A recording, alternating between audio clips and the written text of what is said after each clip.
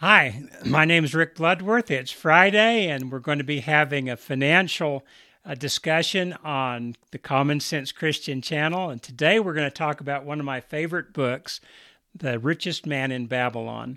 The Richest Man in Babylon was written by a man by the name of George S. Clason. He was born way back in 1874 in Missouri. He took part in the Spanish-American War, and when the war was over, he left the Army and began his own publishing company in Denver, Colorado. They were pretty successful at what they did. They were one of the first companies, if not the first, to actually print an atlas of North America, both the United States and Canada together.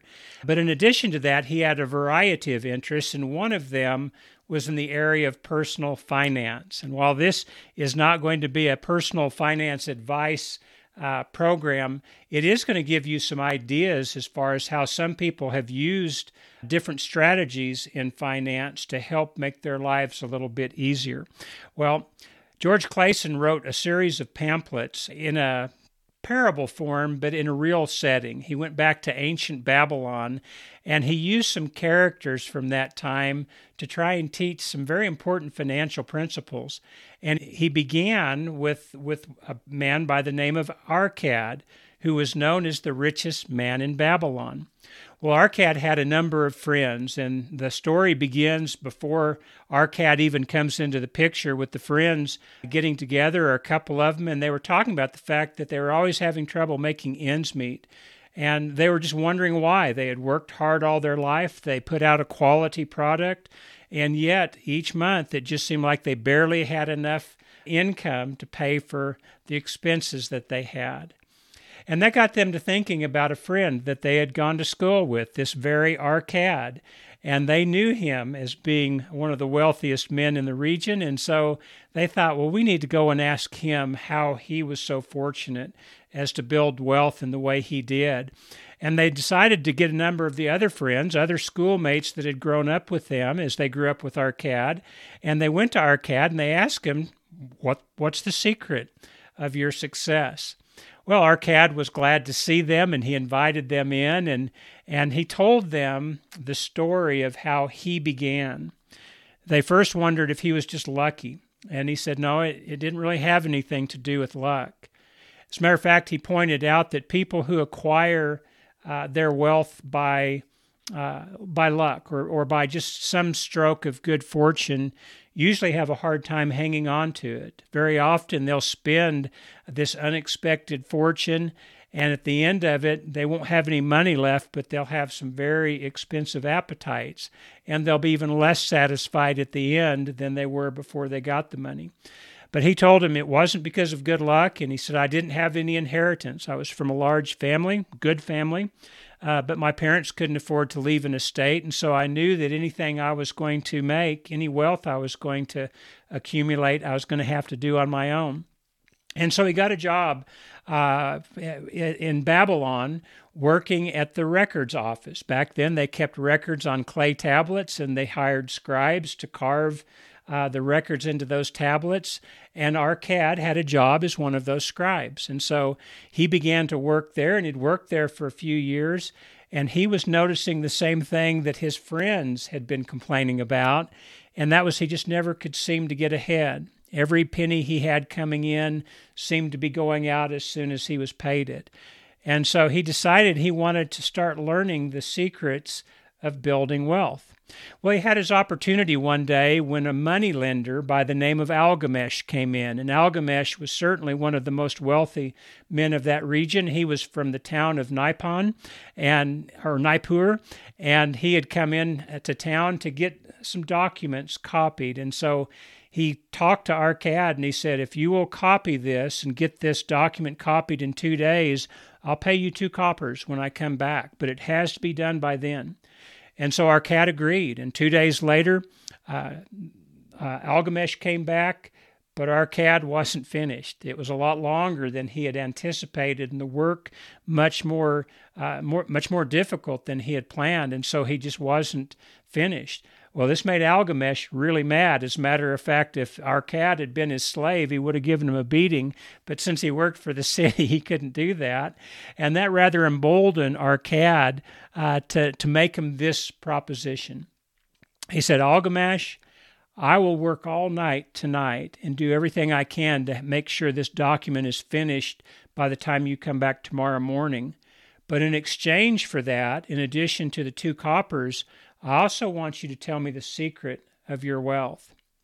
Well, Algamesh kind of smiled and he said, well, you're forward enough, but it's a deal. It's a bargain. And so he left, and Arcad worked all night. And by the next morning, his back was stooped over and in pain from working all night. He had a headache and his eyes were puffy from the candle smoke, but he had it done. And Algamesh came back and he was able to present to him the tablets, and Algamesh was very pleased with the finished product, and so he paid him his 2 coppers, and he said, now I'm going to tell you the secret to my wealth. But he said, you're going to have to pay attention, because at first it may not seem that much to you, but this will really work. And here's the secret. I began to build wealth when I discovered that part of everything I made was mine to keep. Well, Arcad just kind of looked at him expecting more, but Algamesh didn't have anything more, and so Arcad said, that's it? Isn't everything that I make mine to keep? And Algamesh said, no. He said, think about it. Isn't it true that with your money that you have to pay the maker of your clothes, that you have to pay the sandal maker, that you have to pay the baker who supplies you with bread, that you have to pay for your other food items, and that you have to pay for a place to stay in Babylon? You're working for everybody else but yourself. You will never begin to get wealthy until you realize that part of what you make is yours to keep. Well, with that, he left, and he was gone for a long time, and Arcad thought about it, and he thought, well, there's some sense in that, and so he started saving 10% of what he made and putting it aside, and a year's time went by, and Algamesh said, Arcad, are you wealthy yet? And Arcad said, no, but I'm on my way. And so Algamesh said, did you save your money? And he said, I did, and I gave it to the brickmaker who is going to Tyre to buy jewels from the Phoenicians. And then he'll come back to Babylon, and we will sell those jewels at a profit, and I'll be wealthy then. And Algamesh just kind of shook his head and said, if you were going to learn something about the stars, would you go to the bread maker? No, you'd go to an astronomer. Why then would you go to a brickmaker for advice about jewels? He said, Arcad, you've lost your money, but don't be discouraged. Keep on saving, but this time be more prudent in the way you invest it. So Algamesh left, and sure enough, it was a year's time before he came back, and during that year's time, Arcad worked very hard, and he saved 10% of everything that he made during that time. Algamesh came back and said, Arcad, are you rich yet? And he said, no, but I'm on my way. And he said, what have you done with your money? He said, have you saved your money? And he said, I have. And he said, well, how have you invested it? He said, I've invested it with Asmur and the shield maker, and he is buying bronze with the money that I give to him, and then after he sells the shields, 4 months later, he pays me rent for the money that I've lent to him. And Algamesh said, and what are you doing with the rent that you're getting off of your investment? He said, I've been doing a lot of really good things. He said, I've had a feast for myself and my friends. I bought this nice robe that you see me wearing today. I've even bought a donkey with which to ride around on. And Algamesh said to Arcad, you're eating the children of your wealth. He said, why would you spend the income that you're making off of your savings when you could take that income and put it to work for you as well? He said, your wealth will grow so much quicker. And he said, but keep going, keep trying. And so he went away, and this time he was gone for 2 years. And when he came back, Arcad noticed that Algamesh was considerably older looking.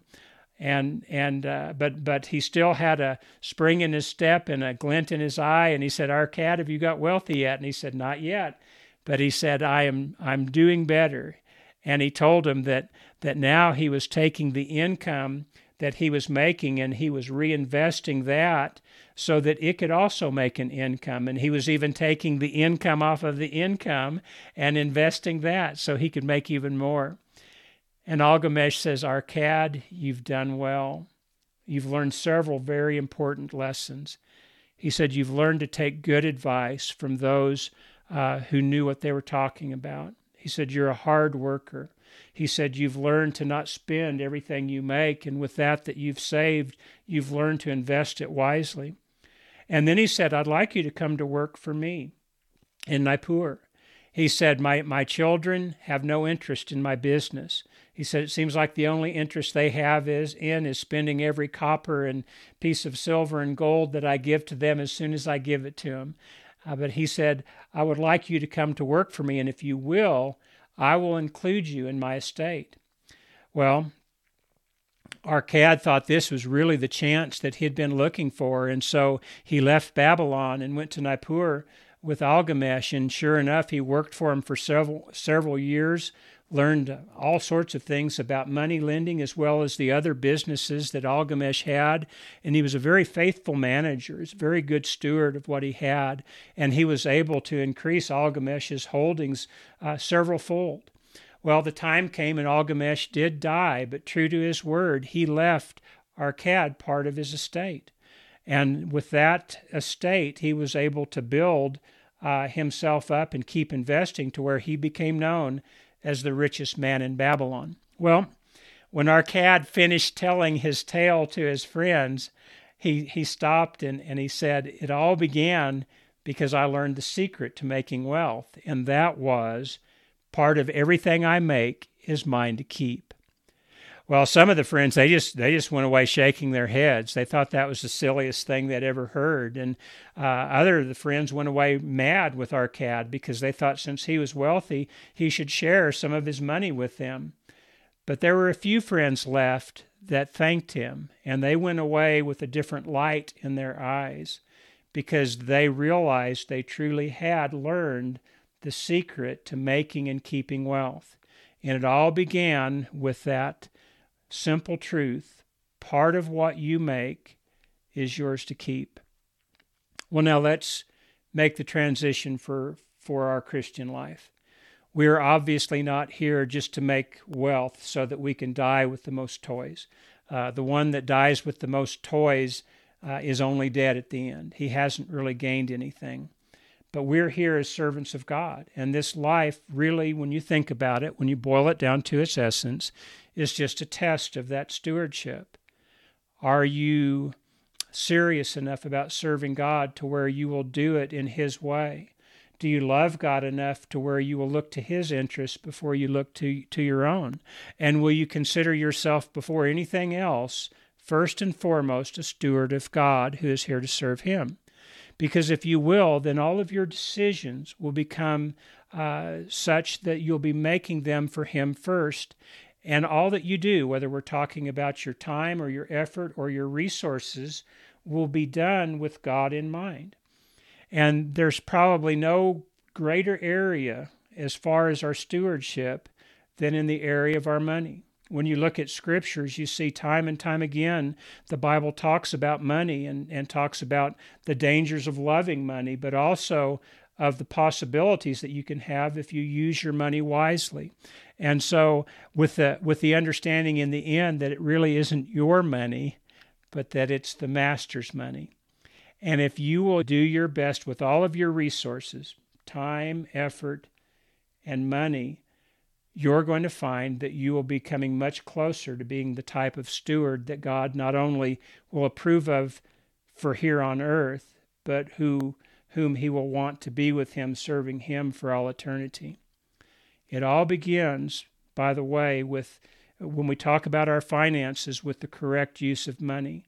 Too many of us get distracted from what we're here for on earth because we're always just scrambling to keep our heads above water. We spend every dime that we have and sometimes more borrowing to get the things that we want now because we can't put off our desires for later when we have the money for it. And we get to the point where we're always concerned and we're always worried and we're always laying awake at night trying to figure out how we're going to get enough money to get by. And we're going to find that that type of a lifestyle is not conducive to being a good steward of God. But if in this area we will learn to be a good steward, and part of that stewardship is realizing that part of what you earn is yours to keep, and then taking that money and investing it prudently to be used for the master, but also for things that you would enjoy, you're going to find out that life's pretty good. And sometime at the end, you may hear from God the thing that we are all wanting to hear. Well done, good and faithful servant. Well, that's the lesson for today. Part of what you make is yours to keep. If you will always try and make sure that you keep at least 10% of your income out of whatever you get paid and do this faithfully and then invest it wisely, you'll find that you're able to do and accomplish all sorts of things for God in this life. One more thought. I live in a small community. It's a farming and ranching community, and there's a standard here among those who have been generational farmers and ranchers, and that's just this. Leave what you have in better condition than you found it in. If you and I will leave what we have, this world, in better condition than we find it in, then perhaps we can be the type of stewards that God wants us to be. That's all for today. I appreciate your tuning in. I pray that God will bless you richly as you go through your week. Take care.